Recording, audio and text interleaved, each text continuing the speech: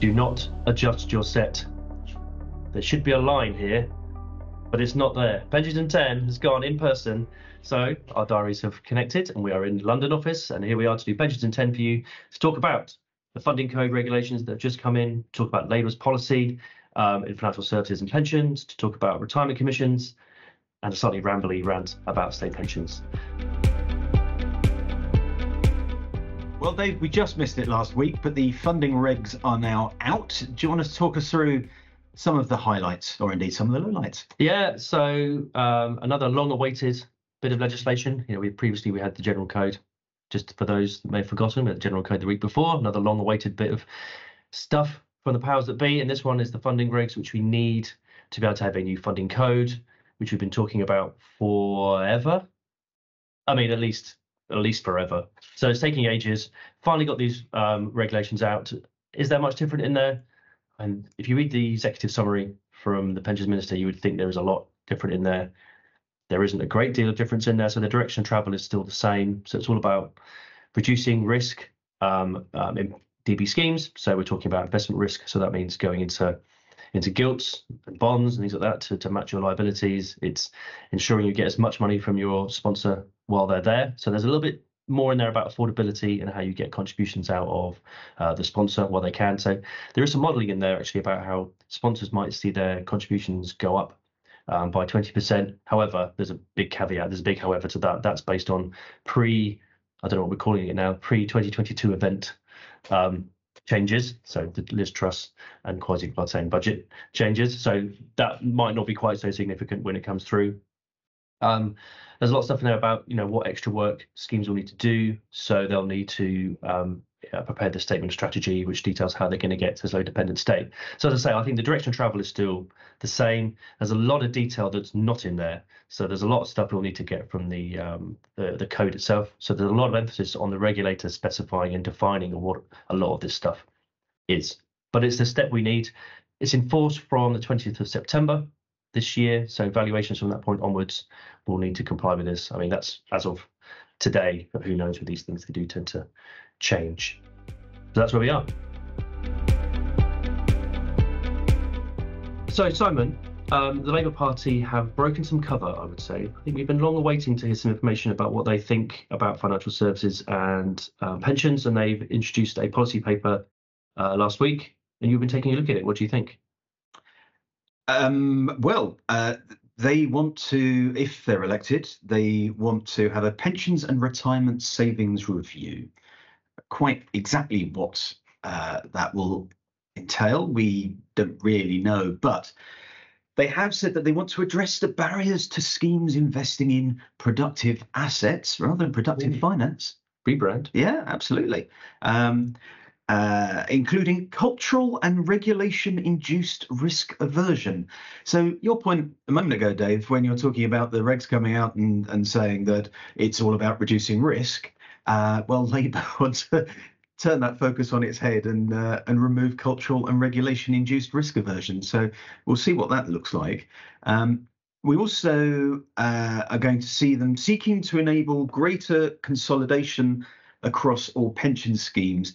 And as has been hinted at previously by Rachel Reeves, they want to give the regulator new powers to enable them to force schemes to consolidate. So that narrative will not change. I think it's been moving in that direction for a fair while now.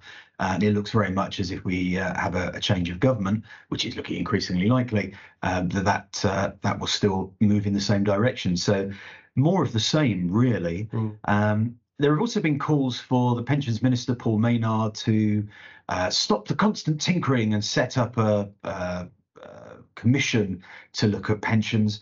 Whether that will happen, well, it's certainly not going to happen before the general election, and whether that will then continue to be fought for afterwards, we again wait to see. There's a lot of waiting and seeing at the moment, isn't there? Well, yeah, it's definitely the way. I mean, the thing about independent commissions, or retirement commission, or a savings commission, these often get called for, and they sound great in principle, but politicians like to have control over pensions, and I think it's very difficult for them to give that power up willy-nilly. So I'm always a bit sceptical whether they would happen. They might be fantastic, they might be great to have.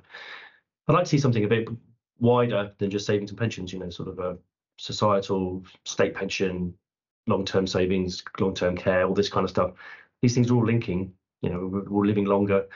I was just talking to our HR manager, and she's, we're reaching our 50s together, and she's talking about, what the next 50 years will be like, and there's lots of talk about that. And so this kind of, for the future, seems to be something that we should be talking about. But I don't know how to construct that in a way that's actually going to come up with something meaningful, but also, like I said at the top, not to get rid of power from the politicians to do what they want to do when they need to do it to win elections.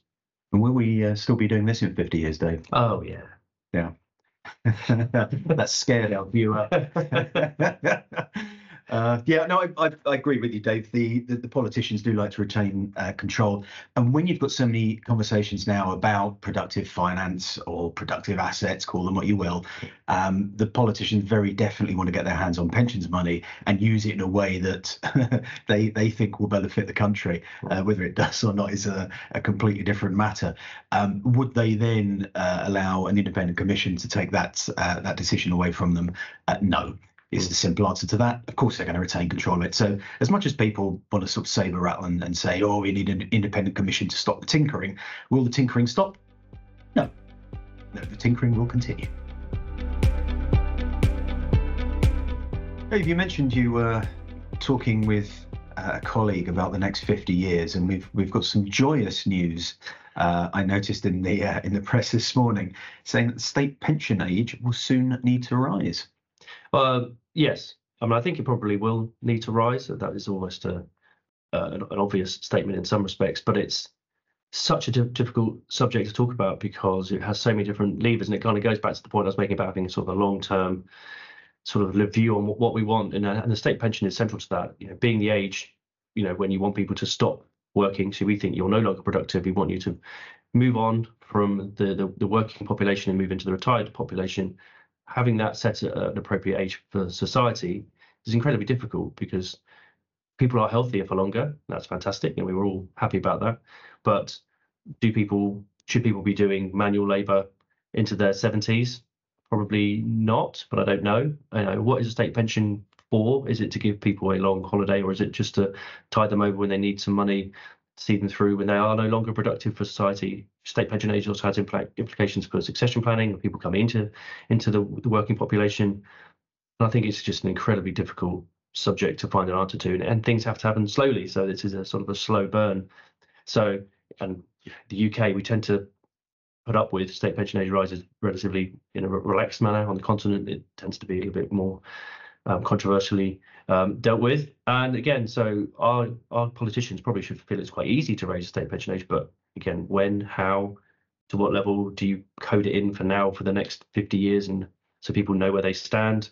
People still think it's 65. I was doing member presentations last week, and people are still talking about state pension age as being 65. People don't really understand how that works, and it's incredibly difficult. Well, thanks everyone for joining us for our first in-person Pensions in 10. It's very strange. It's probably strange for you, seeing us both sort of sat next to each other. It's strange for us as well, actually, isn't it, Dave? But, it's been a bit weird. It's been a bit weird, but it's been lovely. Thanks for joining us, and we'll see you next week.